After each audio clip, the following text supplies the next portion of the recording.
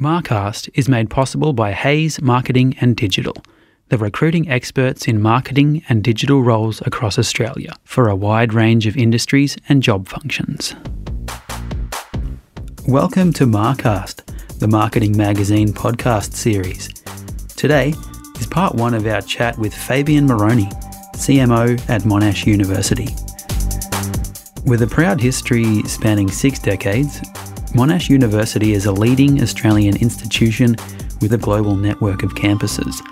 To help us understand its product, brand and approach to marketing is Monash University's CMO, Fabian Moroney. Fabian has built an impressive career in the world of education marketing in a number of roles and locations around the world. He was recently named the Australian Marketing Institute's CMO of the Year for 2019 at the AMI Awards this October. With a wealth of experience in a rapidly changing field, he's an exciting guest to have in the studio. Fabian, welcome. Thank you very much. So we will jump straight into the chat today here on Marcast. Why don't you tell us about your current role and your work at Monash University? Absolutely.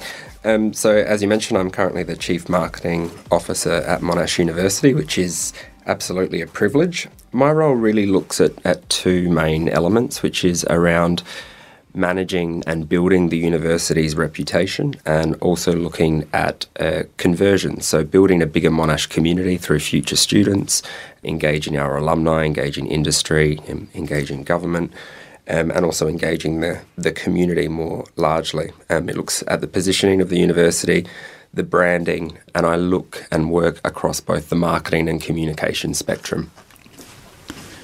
And if you had to sort of boil it down for us, how would you describe Monash's approach to marketing?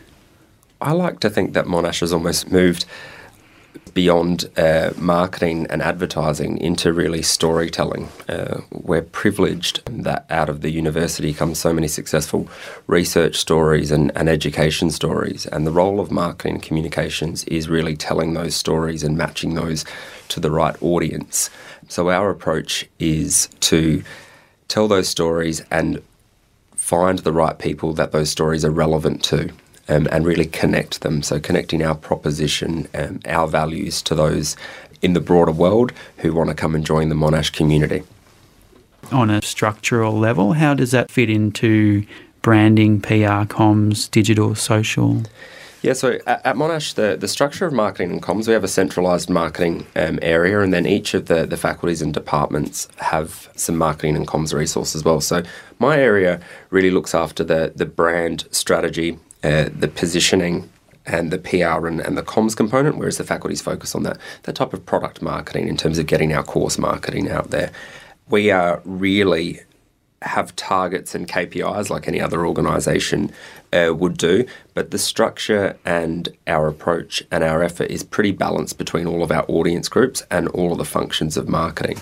Don't really separate marketing and comms. We just look at them as a mix of different channels, and again, how we get our message out through those channels to the right audience at the right time in order to engage them in what our community is doing. Sure thing, and we will talk a lot more about those audiences later on in the chat. I'm from Melbourne, and for me, Monash University is kind of just down the road. It's easy for me to think of it as a very local brand, which it is, but it's also a very big global brand. How do you sort of manage Monash's brand and marketing over that local and global market? I think the definition of Monash as a brand is a global brand. We have a branch campus in Malaysia. We have a centre in Prato in Italy, which is absolutely gorgeous. We have an office in Indonesia. We have collaborations in Suzhou and IITB in India. I think we're the definition of a global brand and global university. Over the last 2 years, we've really changed our marketing strategy to recognise this. And we work with a number of digital and PR agencies in our core markets, and the core markets for recruitment of students and engagement of alumni and industry, but also where we want to get our academics research out there and get them cited. So we tend to create the Monash proposition and the core communication and marketing content and editorial in Australia, and then we work through our partner networks to really amplify that message out and modify it for the local audience. So a really good example is 2 years ago we released our large-scale Change It campaign, if you like, or call to action, and it focused on domestically issues that were really important to Australians. And when we released that in China, and when we released it in India, and when we released it in Indonesia and the UK and the US, we modified it to be about what issues were important to them locally. I think it's really important that as a global brand, you don't try to take something from Australia and say, we know how to do it better, and then transport that and dump it in another country. Rather, you try to understand that country, and for us, the proposition is come to Monash or work with Monash, and you can bring back those learnings to your local area, or you can apply that to your thinking locally, or we can also co-develop solutions together. And it was really important for us to recognise that as a brand, and that's been really successful. So just recently we launched in Indonesia, and in our Australian or domestic campaign was called If You Don't Like It, Change It. In Indonesia it was Don't Just Share It, Change It, because Indonesia are the second most frequent users of social media, and they have a tendency just to share content, but this was about changing that behaviour to let's not only share it but come up with a solution through education and research. That's interesting. So more of a active engagement with the content, I suppose. Is that what you mean with the... Yeah, an active engagement with the content. I think our campaign, If You Don't Like It, Change It, was a bit of a call to action. It was trying to say, look, we need to not just talk about climate change and say how unhappy you are about it on Twitter. You need to actually get informed through research and education and look at ways that we can actually change that and make a positive impact. And those are the two vehicles that we think you can do that through, is education and research. Current events, and this goes for around the world and Australia, is something that's pretty big on the agenda of a lot of marketers and brands now trying to get into those conversations. I imagine a university would be very much on the forefront of something like that. Yeah, absolutely. I think, one of the things about working at a university is every day you go to work and the types of stories that you're telling are things around climate change and how you can improve that, or ways to combat domestic violence, or ways to improve gender equality, because that's what our academics are actually doing research into. That's what they're spending their days doing. And we're spending our time trying to push those messages out more broadly to get broader engagement, both domestically and internationally, with the value of research and that particular research, but also to get people to say, hey, we want to come and learn from these people that are doing that research because we want to work in that field later on in the future, or we want to contribute to the efforts that individual is undertaking through funding and philanthropy and contribution. And as for your role as CMO, how does that fit into the C-suite and leadership level at Monash? Yeah, so the role really sits in that strategic advisor to that the leadership of which we call the Vice Chancellor's Group, which is made up of the core portfolios which link back to our strategy, so around global engagement, around the education portfolio, research portfolio and enterprise portfolios, and then corporate functions of operations and finance. I work into the Chief Operating Officer, and I'm providing both strategy in terms of reputation and conversion and community building, as well as providing that strategic advice on how we position the university more broadly. So involved in a lot of the conversations in how we build the reputation of the university, how we go out and communicate ourselves and position ourselves, as well as providing that very regular advice in terms of communication and marketing from and to all of those portfolio groups. In that regard, is your role an easy one? Do they see the value of marketing? Is it a challenge for you to communicate that to them? How does that go? I'm in a really lucky position because our Vice-Chancellor has a real keen eye for marketing and communications and is really actively involved in the marketing and communications of the university, and therefore spends a lot of time in engaging with not only the approach to marketing and our strategy, but also contributing to it, which is fantastic. And more broadly, the leadership team do as well. They really see the value of marketing. We are always invited to the table, either in the provision of advice or in the phase of how do we get this message out there or how do we develop the proposition. It's not a struggle, certainly, to be asked in, and the value of marketing and communications has certainly been seen, I think, over the last 2 years as we've really unlocked and shared the data and been really transparent with what the impact of marketing and communication is on the broader business operations. Obviously, a university as large as yours, filling enrolments and marketing to a extremely wide array of segments, demographics and people. How do you break those down? Yeah, it's quite interesting because people will think that the role of marketing and communications for a university is about future student recruitment. But as I said, it's really that balance between future student recruitment, engaging with current audiences, which are your alumni, your current students, peers globally, future staff, that there are so many different audiences that we need to engage with and drive them to different call to actions and different points of either conversion or engagement. We actually have a model from marketing and communications where we have 84 different segments that we engage with through our marketing and communications. And that's not linear because someone can be a future student and they can also be a current staff member, or they can be a past student and be working in government who we want to build relationships with. So we really balance our time according to the number of people within that community and how we need to engage with them, but also in what channels they're on and how difficult or how easy it is to access those individuals and work within those channels. So we spend a lot of time on that audience engagement piece and really understanding the depth of the audience member, where they are, what message they need to see. And we work in reality in an organisation with 20,000 staff and people are communicating with people every day. So we work in a very empowered model where we try to provide people with the tools and the messaging to go out and talk to their audience members without having to be policed or go through an overly cumbersome governance process to communicate with people. As long as we're building on the Monash message, then we really encourage the communication and marketing through individuals in different parts of the university and getting consistent. But we balance our time primarily, if you'll split it into two, really pushing the research out there and then the other piece around engaging with communities. A lot of conversations going on. Mm-hmm. And what's your approach and tactics around enhancing your knowledge of these customers? So we have quite a number of ways. In the last 2 years, we've really unlocked, as I mentioned, the use of data to understand individuals, in understanding not only their motivations, but what conversations they want to get involved in. We ask them a lot of those questions. We do things like progressive profiling, so asking people what information they're interested in, what are their preferences. So we do a lot of data capture, which helps build our segmentation model. And we also have an ongoing user experience and market research component to what we do. So my team's often out there speaking to students, both locally and internationally, speaking to future students, speaking to alumni, speaking to current staff and future potential staff.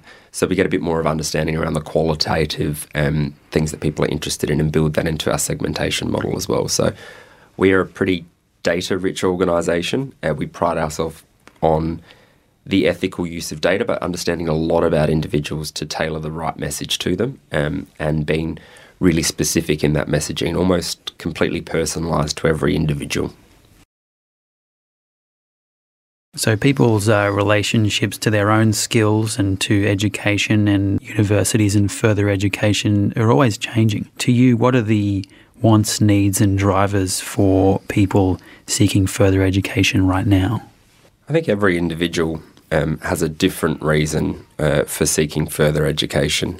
We like to think Monash proposition is about coming and creating positive change, and some individuals are coming to university to create change for themselves individually and where they can go in their career path later on. Some are coming to university to create change on a more grand scale in terms of solving the issues of the age.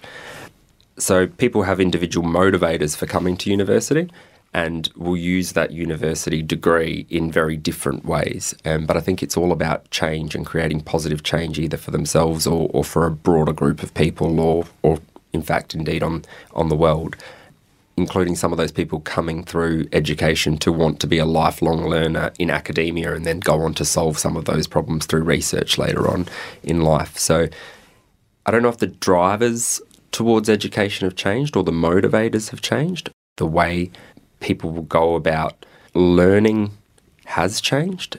People are looking for that modern experience, which is blended between physical and digital and virtual, and how they can learn in an environment that's more convenient for them to learn and to balance their own lives as lives get busier. But I think the motivations for education remain in large the same, which is changing your circumstances or those around the world. That experience and sort of flexibility aspect is quite a large issue. Is that something that you and the marketing team plays a big role in helping to develop, or is that much more on the product and curriculum side? I think the whole university community plays a role in that piece of it. I think certainly the education portfolio and the faculties themselves and the academics delivering the education and creating the product certainly factor that into their thinking. I think our role is in trying to tell that story and encourage people out there in the community to want to engage in the way that we are delivering education, which is really focused on that modern educational experience. Our infrastructure, the way we deliver teaching, is all around providing a modern experience in that kind of blended reality environment. And I think we're in a position where we are a top 100 research intensive university, as well as the largest university in Australia, which puts us in a very unique position. So people that are coming to learn at Monash are learning from the academics who are changing the world through research as well. But when you have 10 faculties, so many different staff, so many different educators and so many great programs trying to succinctly tell that story of all of the different ways that you can learn at Monash and all of those different benefits is a difficult task. So sometimes you have to tell the story in shorter form through a lot more different channels and really target it at different people's ways they want to learn. It's always a risky thing to do in marketing, but just for the sake of my next question, I am going to delve into demographics and age demographics a little bit. Mm-hmm. I want to talk about Generation Z, or Z, I should probably say. Notoriously hard to market to for marketers, obviously a big part of your marketing. Where are you having success in this regard?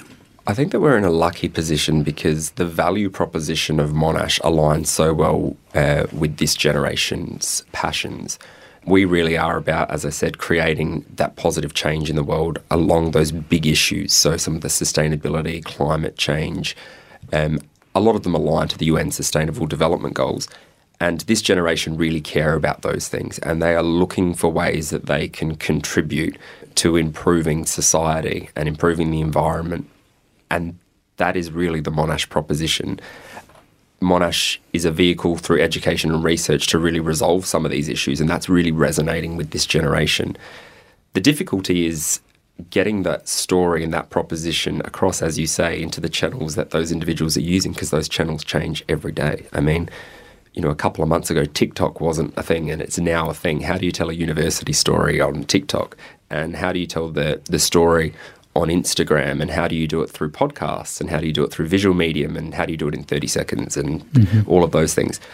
And I think that's one of the benefits of the way that we've established the marketing and comms team at Monash, is that the blended look at channels, in how we look at social media, in how we look at content consumption.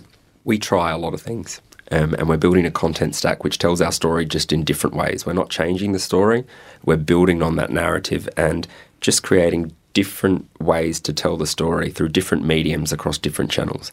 And we seem to be getting the uptake, we seem to be getting the engagement. A good example is we tend to get really good engagement within platform. So we choose not to put all of our videos and podcasts on our own channels, but we just disperse them through social media and let people engage and share and utilise those pieces. We tend to, if we're going to do a physical activation, we blend it with a digital component or a virtual reality component. So we're capturing as many people that want to engage in different ways.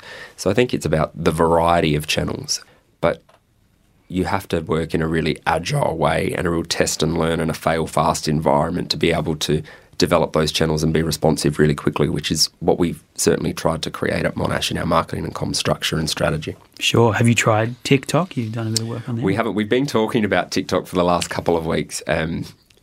I actually downloaded the app the other day just to see what all the fuss was about and got one of my nieces to talk me through it, which was a whole lot of dance moves that I would never attempt. But we are looking at exploring that. I think, we've really gone in depth in terms of Instagram and the use of Snapchat and the university using those tools. And now we're looking at, well, how can we be more relevant on these new channels? But no, we haven't delved into the use of TikTok, but we are looking at it at the moment. Sure thing. I guess it'll just be a matter of time. There's that early stage when you sort of wonder, is this on brand for us? Or then eventually you might sort of get around to it. Yeah, it's also about, what channels should the brand be talking to people through, or what channels should the leaders or, in our case, the academics or be talking to people through?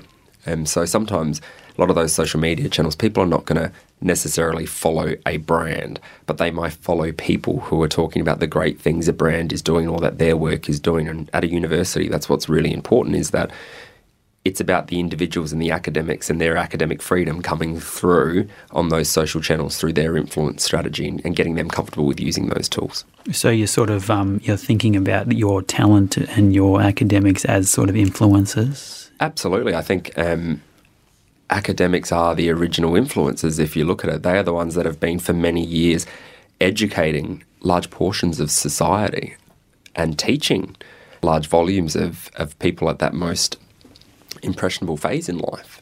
So they are really the original influencers, if you like, before this celebrity that we've had. So getting those academics to talk about their areas of discipline and the way they're engaging people or what they're in fact doing research about can really create that positive influence environment, getting people to talk about climate change or social cohesion in very different ways. And making people feel comfortable in talking about that through social platforms is certainly a part that I'm passionate about and that the team is, in really getting people to speak on their area of expertise and really engage with that broader audience. Sure. And are they largely open to that experience? Yeah, I think like any group of individuals, you have some that are really comfortable in that environment and you have some people that are, cautious. And I think it's a journey for everyone. It's about providing the tools, the training, the support, and also the comfort that if you say or do something that, that you're not necessarily happy with, that it's okay. It moves really fast. And we have to be comfortable with that. And there are many different people on many different journeys in the use of social media and in becoming influencers and feeling comfortable with talking in that way and having those conversations online. And we certainly have built that as part of our strategy. And I think that's been really successful for us, and we'll continue to try to encourage people to talk about what they're doing and these great solutions that they're providing. And you mentioned earlier being able to tell that brand story in ways that were unique to each media platform or social media platform or avenue. Was there a bit of tweaking or optimizing, or maybe, I guess, sort of distillation of that brand and that story to get it in a position where it could be filtered out in different ways across different platforms? Or would you say that the brand itself lends itself quite nicely, naturally to that dissemination? Look, I think we've created a brand that's as flexible yet coordinated as possible. And therefore, I think that we have a real comfort level in allowing the story to be told in many different ways on many different channels, as long as there are some core consistency pieces across that. So there's some core, look and feel pieces is obviously really important for people from a salience perspective. But as long as the message or the intent of the message is aligned to the Monash proposition, then we can tell that story in many, many different ways. And we do. We use a lot of video. We're doing podcasts now, as I mentioned. We've recently done activations in FedSquare. We've done virtual reality activations around the world. We've certainly done TVCs. We use social and we use every different channel, but we use it slightly different because it's a slightly different audience group. So we get people to engage more on Instagram in votes and those types of things. We're on Facebook and LinkedIn. We're asking for conversations and we're posting imagery. So it's just very different, but we're very comfortable that our brand is flexible yet consistent enough to be used across all the applications. And you have to be comfortable with that, because as a modern brand, we're just going to have different channels open up weekly. I mean, we use WeChat in China, for example, and we use that heavily. We use WhatsApp. We use every channel, and we just use it in a very different way for different audiences. And that Fed Square activation, you mentioned it to me before this chat. Was that a world without research? Was that what it was? So it's called a future without change, which looked at the potential dystopian view of society if we continued on this current trajectory in terms of a few key societal issues. And if Monash's research, or more broadly, if research in the world of academia didn't occur, so if we kept on this trajectory in terms of climate change, would we no longer be able to go into our yards? Would we have to go out into a bubble and have our deck chairs within that bubble and have our barbecues in that bubble because the air pollution was so bad? Or would we have to disseminate things like antidepressant pills or gambling addiction pills through cereal because we had such large proportions of society that were reliant on those medications? And it was saying that is a very, very, future spectrum of dystopia. But what we need to understand is that research is so critical in making sure that we have different solutions to problems, so we aren't reliant on one single view or one single problem. We're basically saying we need to continue as an academic community and as a global community to continue to question the answers and try to improve the solutions that are out there. Mm-hmm.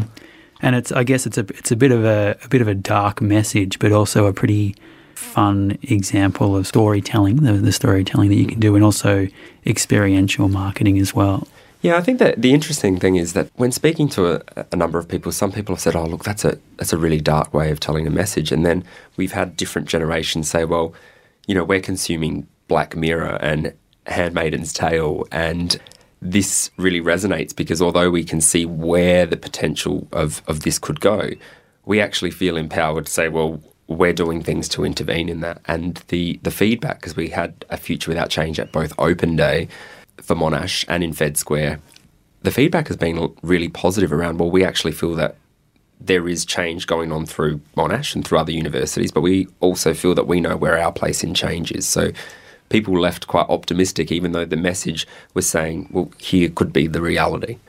So I think it's about striking the right chord with the right audience. And that activation is not supposed to appeal to everyone in the community. That's supposed to appeal to a group and a demographic.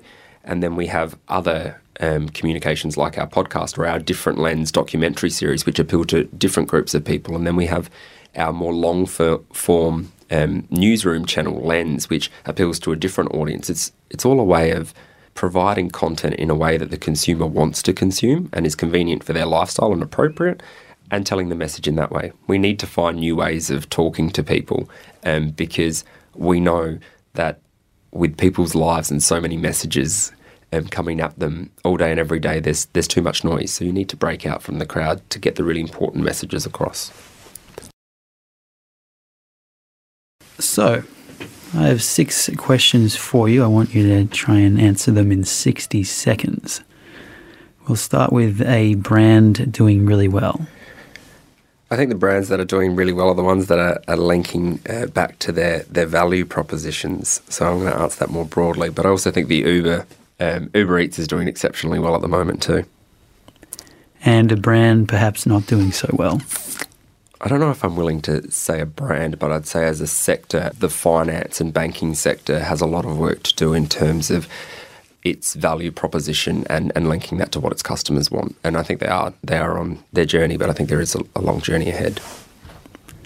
Do you have a favourite marketing mentor, commentator, author? Yeah, look, I still rely on my mentor from London, Andy Powell, for sound marketing and strategy advice. So I've had a mentor my entire career and I'd maintain that person. What's the marketing campaign that you wish you came up with? I don't know if it's a campaign specifically, but the proposition, the Qantas proposition's always really inspired me. That every time I'm about to land on a Qantas plane and it still calls Australia home, or you're flying internationally, it still tugs at the heartstrings. They've done that so well and they've maintained that. Everything in the way they look and feel in terms of their proposition, that's always really stuck with me. the biggest issue in marketing today? Oh, look, I think the biggest issue is probably we are all seeking to personalise and to automate, but how do you do that for purpose and not just personalise for personalisation's sake because you can, or automate because you can? Where is the value in doing that? And how do you not get swept away in the excitement of things? And marketing in just a few words. Strategic, data-driven, and all about the audience. Thanks to Fabian Moroney for giving up his time to appear on Marcast. Part 2 of the chat is coming soon. If you enjoyed it, don't forget to subscribe to and rate our podcast and tell your friends. Keep up to date in the meantime at marketingmag.com.au and get in touch with me if you need to at ben.ice@niche.com.au. Thanks for listening.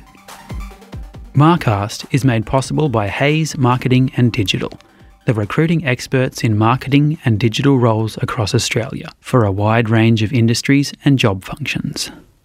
For the latest insights on what it takes to be a marketing director, download the Hayes report, DNA of a Marketing Director, at hayes.com.au.